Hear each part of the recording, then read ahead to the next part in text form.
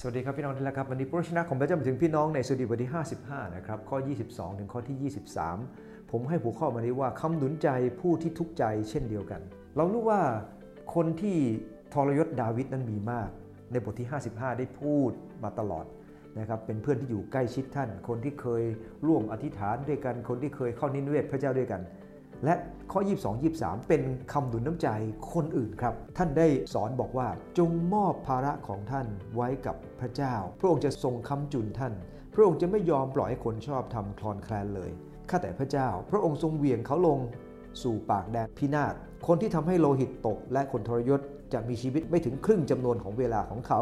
แต่ข้าพระองค์วางใจในพระองค์คำทูลของดาวิดในตอนนี้เนี่ยนะครับกำลังแสดงถึงว่าท่านเองต่อหน้าศัตรูท่านได้รับการช่วยเหลือจากพระเจ้าท่านมั่นใจอย่างนั้นแต่ตอนนี้ยังไม่ได้รับนะฮะ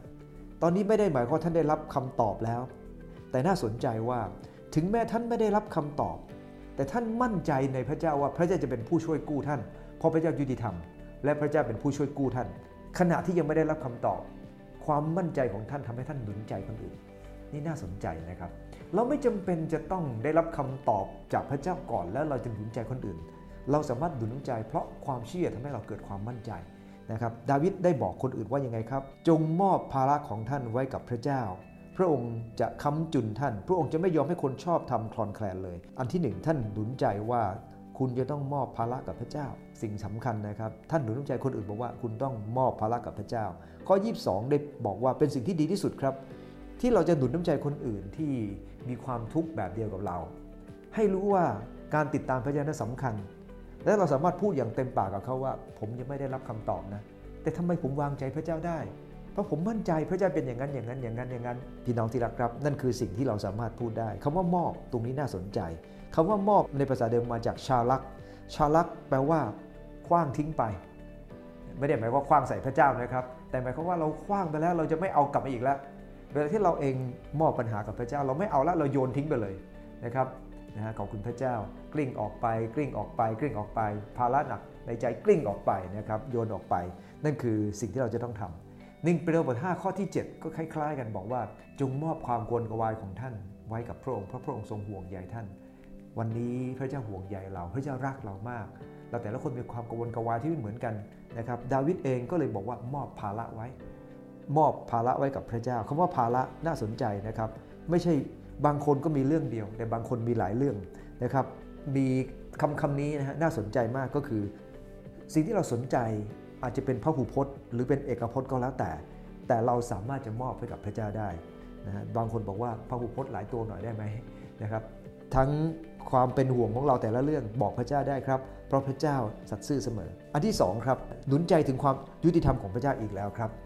ท่านได้บอกว่าพระเจ้าจะไม่ให้คนชอบทำคลอนแคลนหมายความว่ายังไงครับถ้าเรามั่นใจว่าเราดำเนินชีวิตถูกต้องต่อพระเจ้าพระเจ้าจะดูแลเราแน่แต่ต้องตั้งคำถามตัวเองว่าวันนี้ชอบทำหรือเปล่า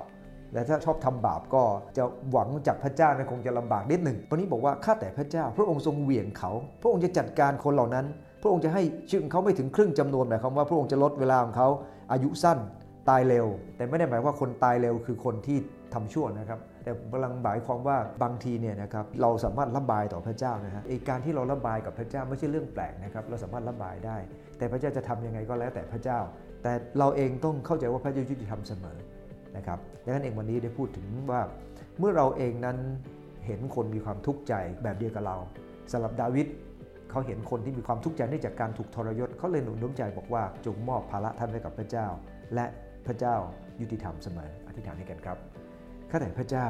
ขอโปรดให้ข้าหลายได้หนุนน้ำใจคนอื่นแม้ว่าข้าหลายยังเจอปัญหาขอบคุณพระเจ้าที่ท่านดาวิดเองนั้นก็ยังมีปัญหาเรื่องคนทรยศกับท่านและท่านเอง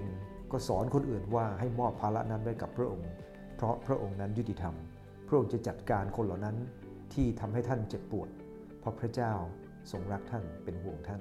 อธิษฐานในนามพระเยซูคริสต์เจ้าอาเมนใช่ครับ